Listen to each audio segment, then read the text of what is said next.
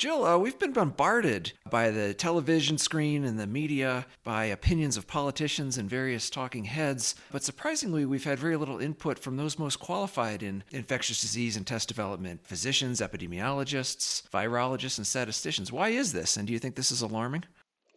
Yeah, well, I mean, I think it makes sense. I mean, I can understand that with the advent of the 24/7 news cycle, there's pressure for news providers to kind of keep it interesting all the time because they have to fight for eyeballs and sponsor dollars. But it never ceases to amaze me the way people are willing to accept medical advice from people who don't have a day of medical or scientific training.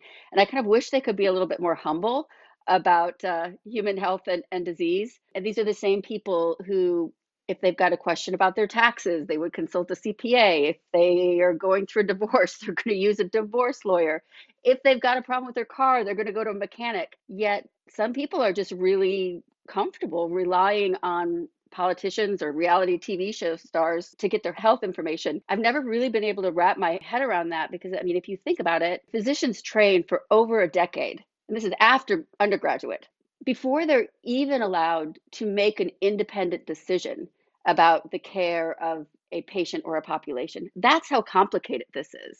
Right, it is, and these are very interesting times. So even under the best of conditions, developing tests, accurately pinpointing the source of an epidemic, getting articles published in journals is a process that would take ordinarily months to even years. And amidst this acceleration of the normal state of affairs, there seems to be this mad rush to testing.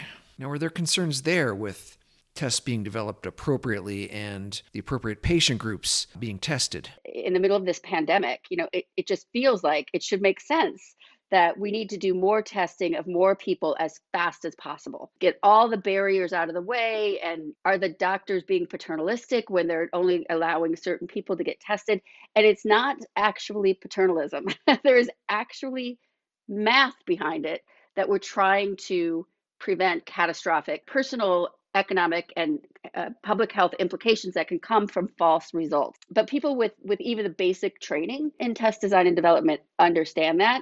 But it's a statistical explanation in terms that might feel a little bit more familiar. Most people, at least most people my age, have been pregnant. And even if you haven't, you certainly have gone through pregnancies with people and friends and family members. A routine part of prenatal care, a woman gets tested to see what the chances are that her fetus, this is called a quad screen, and it can indicate whether or not the fetus she is carrying has Down syndrome. And so if you or your wife or your partner gets a positive quad screen result, what are the chances that your fetus, really has Down syndrome? If your screen comes back negative, what are the chances that your fetus really does not have Down syndrome? And I ask people, can you answer that question confidently? Like, do you feel like you can just kind of gut your way through that one?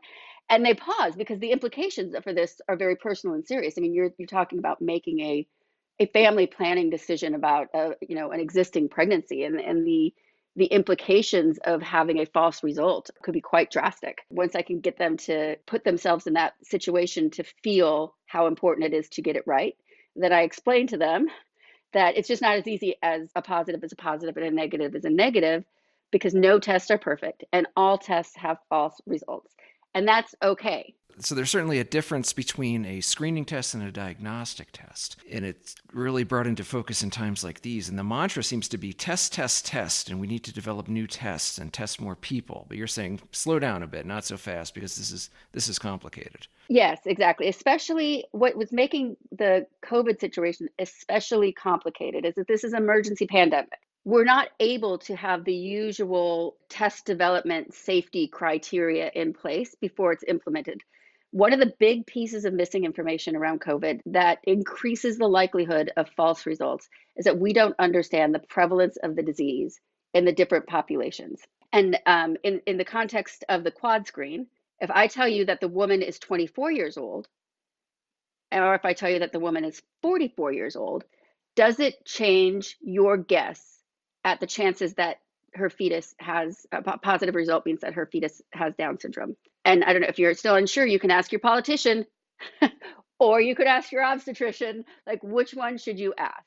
And the reality is that an older woman is much more likely to have a Down syndrome baby than a 24-year-old woman. And so it's just a matter of common things are common and rare things are rare. And so if you get a positive result in that 24-year-old woman, it's much more likely to be a false positive. There's features or characteristics of the test itself, and then there is the prevalence of the disease in the population. And those are two different things, but there's certainly an interplay between the two. Could you explain a little bit how that works, how specificity and sensitivity interacts with disease prevalence to come up with other features which are known as positive predictive value and negative predictive value? Right, which is exactly what I was getting to with that kind of quad screen example, is that how important the prevalence is in determining how many false positive results there are. So the sensitivity and specificity are very useful performance metrics of a test in the test development laboratory, right? Here's where I'm kind of constructing an experiment and I'm saying, here's a bunch of people that I know to absolutely have the disease and a bunch of people that I absolutely know for sure don't have the disease. And then I see how good my test is at separating those two things, positive from negative, and I score it. That's my sensitivity and specificity. But in the clinic, I don't know ahead of time whether or not my patient has the condition. If I did, I wouldn't need the test in the first place, right? So what I really want to know is if this test result is positive, what are the chances that my patient actually has the condition? And that is the positive predictive value. The negative predictive value is the opposite of that. So sensitivity and specificity really have no utility in a practical everyday clinical setting. You really want to know the positive predictive value and negative predictive value. And that is going to be different based on whether for the quad screen, whether the woman is 24 years old or 44 years old. And in the context of COVID testing, it's going to make a big difference about whether this patient is presenting in an ER with classic symptoms of COVID, where the prevalence in that condition, that state is going to be much higher than a otherwise completely normal asymptomatic person walking around, in this case I was going to say in the community, but they're walking around in their house at this point. But right, the likelihood that a positive result is a true positive is much higher in that hospitalized setting in the right clinical context. And that's why these emergency use tests are being used in that context. Like even though we don't truly understand the prevalence, the person is sick anyway, so we have to take action anyway, and the prevalence is going to be higher in that situation.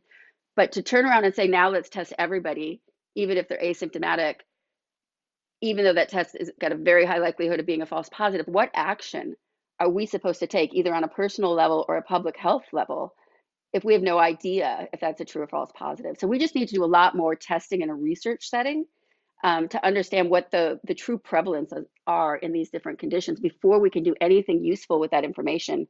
And if we act too early on that information, it could have catastrophic effects for the people, for the economy, and for the public health. Jill Hagencourt, thank you so much for coming on and sharing your reasoned approach in these chaotic times. We'll see you next time. All right, thank you.